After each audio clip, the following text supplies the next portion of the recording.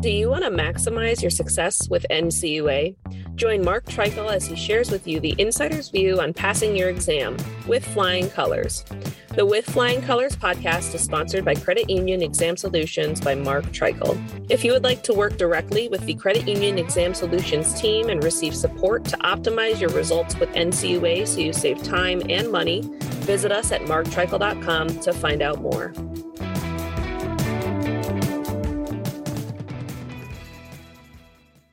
Hey everyone, this is Mark Treichel with another episode of With Flying Colors. I'm excited today to have a second-time guest, Mike Bell of Honigman.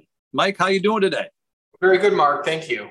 Very good. I'm going to do a quick intro of your background, and then we're going to get to the topic at hand. And Mike is a partner and the co-chair of the Financial Institutions Practice Group at Honigman LLC. Honigman is one of the country's 150 largest law firms with more than 325 attorneys practicing in more than 60 areas of law. And Mike, you are the expert of financial institution practices. And another way of saying that is you are the guru, in my opinion, on credit unions acquiring banks.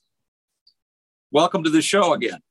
Thanks, Mark. I appreciated our first episode, and I'm glad to be back on episode 2 to talk about some new twists, perhaps. You got it. You got it. Well, and what triggered me to reach out last week is one of my favorite guys at American Banker, Ken McCarthy, interviewed you and a couple other folks, and he issued an article called "The Polarizing Question of Credit Unions Buying Banks."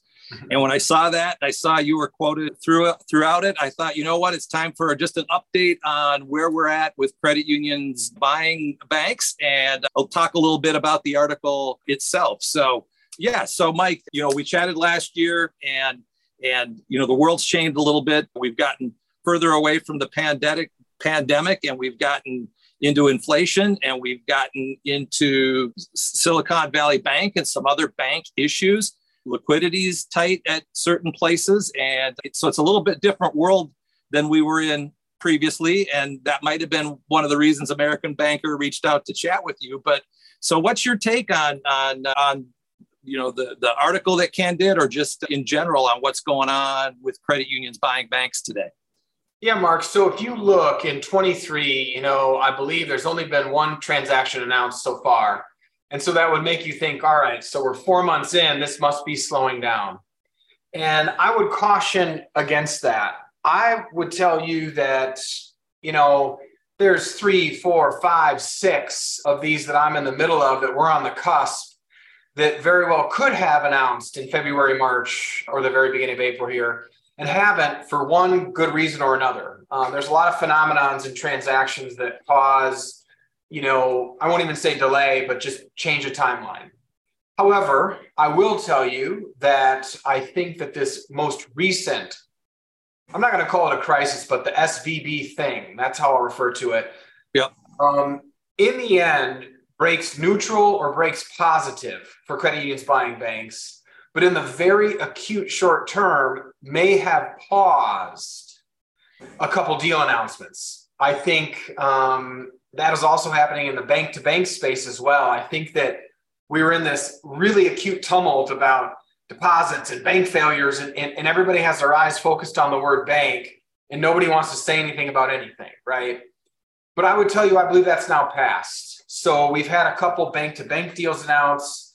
I think you're going to be hearing some things coming from us, from my side, being announced in the near future, and I believe we're past that brief announcement pause due to a unique situation. Got it. And, there's another, I listened to a lot of different financial podcasts, and it might've been an ABA podcast, or anyway, they were talking about bank acquisitions. And one of the things they were talking about is slowing down is that stocks were taking a beating. So if you're bank A and you're going to acquire bank B, and you're going to do it by paying them in stock, and your stock went down 40% or went down 30%, you're having to give them more shares, right? Or if they negotiated a certain number of shares, it's worth less, right?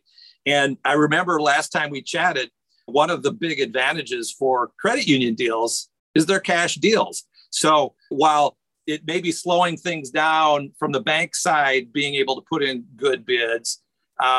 It might make credit union bids actually look better these days. What's your take on that? Yeah, Mark, you're spot on. So I said to you that I think it breaks neutral or positive. And in that American Banker article with Ken, I referenced how it could break positive. This is the one of the factors that you said. So said a different way, competing purchasers, right? So if a bank's going to sell and a credit union's in on the deal and the other banks are in on the deal, those bank buyers, right, their currency has reduced in value in general. There's always exceptions to the rule. But I do think that's real, and I think it breaks positive for credit union buyers. Our cash currency doesn't change. Its value is its value. Their stock currency at the moment, in general, perhaps has gone down. And so that does break positive for us. Sure. And yeah, in general, because it's actual particular banks that are buying, and they may have gone up or they may have gone down immaterially, so it might not matter. But in some instances, it can probably blow up or, like you said, delay some bank-to-bank deals. Correct. That's what? So okay. And one other, having read through the article, you highlighted 3 areas of why it makes sense for credit unions, and paraphrasing.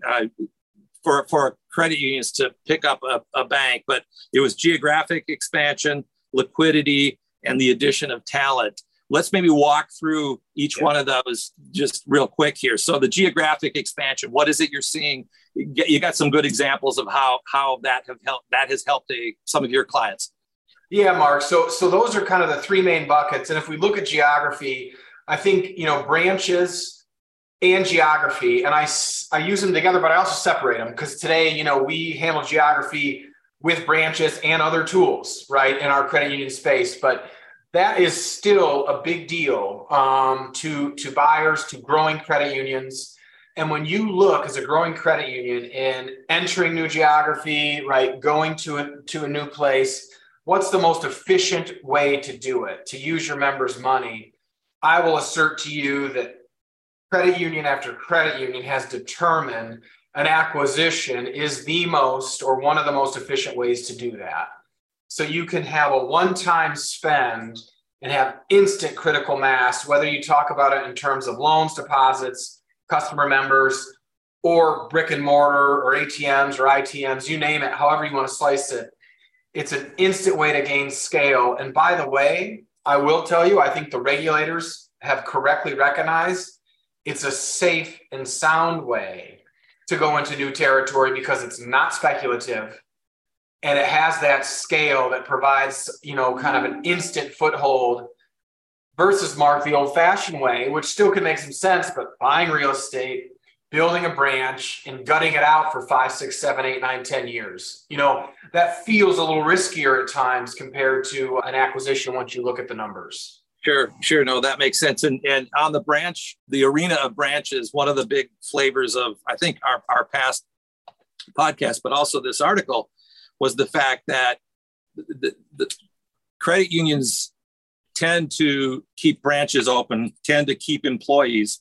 And there was a statistic in Ken McCarthy's article. Again, the article was March 31st, so last day of last month, that since 2004, credit union branches have increased by more than 1,500, and bank branches have reduced by almost 6,000.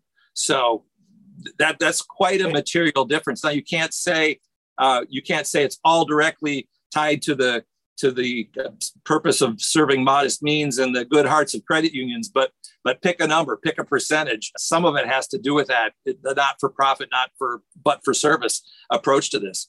Yeah, Mark, it's a big deal. And I think it's a big deal, in 2 ways. One, I think as a seller, there is value that they place in this idea of no branches being closed, community still being served, employees remaining. Let's not forget that a community bank or a small bank and a credit union are like kissing cousins. We have more in common than we have different, right?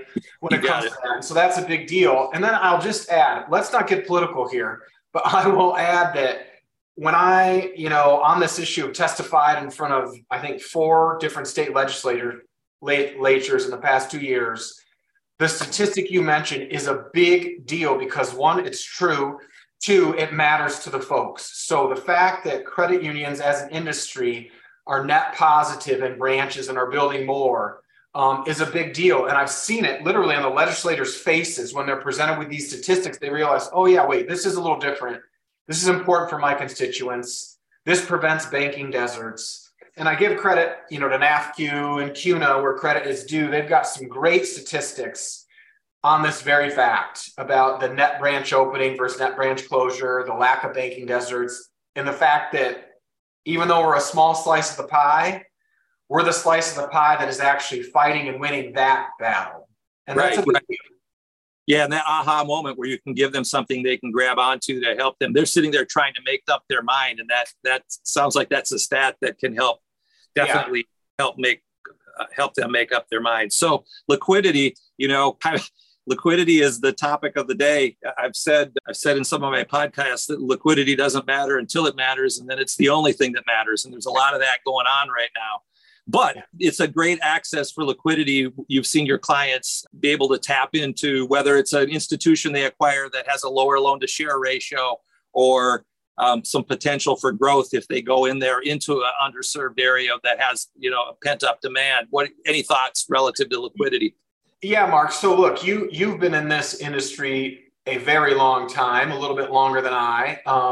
But you and I both, even in my short 20-year career, I can remember sitting in my seat, all we talk about is liquidity, and then it swings. All we're talking about is trying to make loans and assets, and then it swings and it's liquidity. So I was sitting in my seat probably 2019, and every client's calling me, wanting liquidity, and we're doing deals to find liquidity, and then it flips. And in 20, 21, 22, everybody's like, I need assets. Let's find some loans. Let's do deals to find loans. So this is not new. This is absolutely cyclical. But I would say right now, in this moment, more buyers than not have that liquidity factor out there and are looking for things that provide it. And surprise, surprise, if you in general look at small banks, community banks, chances are they're liquid operations. I'm generalizing, but you can generalize. Look at $1 billion in size and under banks, and you're going to see what they call their loan to deposit ratio. We call it loan to share, 50%, 60%, 70%. And Mark, if you look at the credit unions essentially that I work with, right, that have buy banks with me and their peers, the 100 and 150 or so, you're going to see historic loan to share ratios at 90, 100, 110, 116, right? That's just how they've always operated. So these transactions absolutely can provide an influx, again, of kind of instant liquidity or be a part of your liquidity puzzle. So there's a reason why you talk to the guys at Olden Lane, right, or people like them. They're a part of the liquidity answer. There's a reason why you would perhaps want to speak to me. This could be part of a liquidity answer. It's a complicated puzzle, but it is one of the things that's happening today. And you'll see when you look at some of the transactions that will announce in the near future, you can discern liquidity was a piece of that puzzle. Very good. Yeah, looking forward to seeing those get announced. I'm sure you are and that your clients are as well. So exciting things coming down the road. And then, so lastly, the third leg of that stool, if you will, the addition of talent. The article spoke to particularly tied to commercial loans. I think there was a stat that said credit unions that had acquired banks had about twice as much in their book of business after the merger than the average credit union on commercial loans. But it's not just limited to that type of skill set, but any general thoughts on additions of talent that people are seeking out in this? Yeah, Mark, I in fact, I call it kind of talent and capabilities because I loop the people in with perhaps the technology or whatever, the systems the bank has, but that is real. And it's interesting because you can't necessarily put a dollar figure on that, but you can see the material impact it has on a buyer when they gain it. And just to break it down, I think the commercial piece is the lowest hanging fruit just because of bank's nature. They're more commercial in nature. We're more retail in nature. That's a generalization, but it's essentially true. And on that commercial side, I want to point something out to folks. I think sometimes when people think about that, right, commercial talent, they just go to kind of loan officer and stop. And I'll tell you that it's true. We get some great loan officers, but I want to open your eyes and remind you that a true operation that serves small businesses is all inclusive. So we're talking about treasury management, sweep accounts, deposit accounts that are done in a certain way that small businesses need and want. And we're gaining talent that is that full package. So we've got them on the lending side, the deposit side, the cash management side. And Mark, I would tell the credit union listeners, look in your industry at the credit unions that serve small businesses well and completely. And you're going to see they do have an A to Z package now that does all the deposit piece, all the loan piece, and all the in between. And it's rather dynamic. And here's the last thing I'm going to say. I absolutely believe that this commercial, which sounds like a big word, like means a massive business, but this business piece is 100% in line with our mission. So today, if you knock on the door of a regional bank or a bigger community bank, and you're a small business that doesn't have millions of dollars, they're essentially going to say, yeah, we can kind of help you, but it's just not in their field of vision. Appropriately, by the way, kudos to them. They're doing their business. But it is within ours. And these people need to be banked and they need to be served by a financial institution. And it's a perfect fit for us. I'll give you an unrelated example. Today, unless you have $5 million or more dollars in your estate, you're probably not going to get trust services at a bank. They're not seeking you out. Credit unions have bravely been in this space and are expanding in this space. And we're serving people of modest means, a few $100,000 in a whole estate, 500,000, $1 million. And we're filling that gap in the trust services area. It's really cool. There's 3 or 4 different CUSOs out there doing great work. It's the exact same in the business space. So I reject bankers' blanket statements, or even some folks in our industry that assume, no, we're consumer only. I think that's a mistake. There are amazing business services we can provide to grassroots, red, white, and blue American small businesses that are currently not banked. They don't have a home, or they have a hard time having a home, and we can make a real difference there. And these transactions give you that exact capability. No, that makes a lot of sense. I agree with you wholeheartedly. And, you credit unions, good consumer-based credit unions have to be able to cross-sell so that they can serve everybody best and make enough profit so that they can serve everybody the way they want to and be here 10, 20, 30 years down the road. But by acquiring a commercial-based bank, you pick up all those abilities to cross-sell to everything involved in that business, just as you so eloquently stated. So, so one last thing that caught my eye in the article was a reference to a bank transaction in 2011 with United Federal Credit Union, which I think was when you and I met, because I was the regional director that ended up approving that in Region 1 when I was the regional director in Albany back at that point in time. So, that made me smile seeing that. I can't remember if that was the first one you did or there was some reference towards that being one of your transactions. Yeah, Mark, first I want to say that you were in Albany and I was in Michigan at that point. Now I live in Florida and you spend a lot of time in Florida. So we got a little weather smarter. I'll give us credit for that. We did. Yeah. And second, that transaction, United Federal and Griffith Savings Bank is essentially the first ever. The way that was the first time I formed the transaction type and kind, it got approved and it just built from there. And the rest has been history after that. The same form, this idea of a whole bank purchase and assumption was created at that point and pulled off. And that's right. I built it and you approved it. And my life has never been the same since. So it's interesting.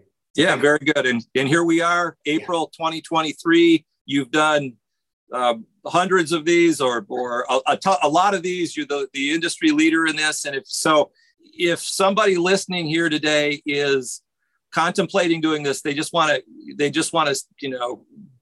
talk to you about, hey, this might work for us. I've heard some things here that might be of assistance. By the way, another thing I think, acquisitions of branches that banks are closing, I think is also something that you've helped credit unions with. So if someone's looking at that or wanting to get into the game of acquiring a bank, what's the best way for them to reach you, Mike? Yeah, Mark. So, and I'll just add a third prong to that too. I don't want one thing to go unsaid. So this is about acquiring banks, like you said, bank branches, or then the other businesses that like investments, insurance, trust services. We're doing that all the time. Credit unions are great in those spaces. And so it's really about acquisitions in almost any aspect of those businesses, just to be clear. Got it. And I'm easily found and very active, like you are, Mark, on LinkedIn. You can get me there very simply. And then my email is my first initial M, last name Bell, Bell, at Honigman, HONIGMAN.com. Happy to speak to the fine folks in the credit union industry about any of these ideas. And I'll leave you with this thought. So I think it's risky or not wise to not consider or have the conversation. There was a lot of knots in there, but let me say this a different way. This isn't for everybody. And I think the best thing to do is to determine if it is or it isn't. I think then your job is done. So there's nothing wrong with looking at it and deciding, yeah, this isn't for us. I call that a win. You know, if you can cross off a strategy, then you can just focus on other things. The thing I caution against is not giving it the thought and perhaps missing the bus, right? So I just encourage folks to consider things, and either yes or no is the absolute correct answer. The mistake is not considering. You got it. You know, life's all about having options and maintaining your options. And if you don't ask questions relative to this, you may be missing a really good opportunity for your credit union, for your members, and an ability to help even more people. So that's right. Fantastic, Mike. I appreciate you jumping on here real quick. I reached out last week after this came out, and thanks for the update on what's going on in all things related to what you do for Honigman. I really appreciate it, and we'll catch up again soon, okay? Yeah, thanks, Mark. You got it. And listeners, I want to thank you for listening. This is Mark Treichel signing off with Flying Colors.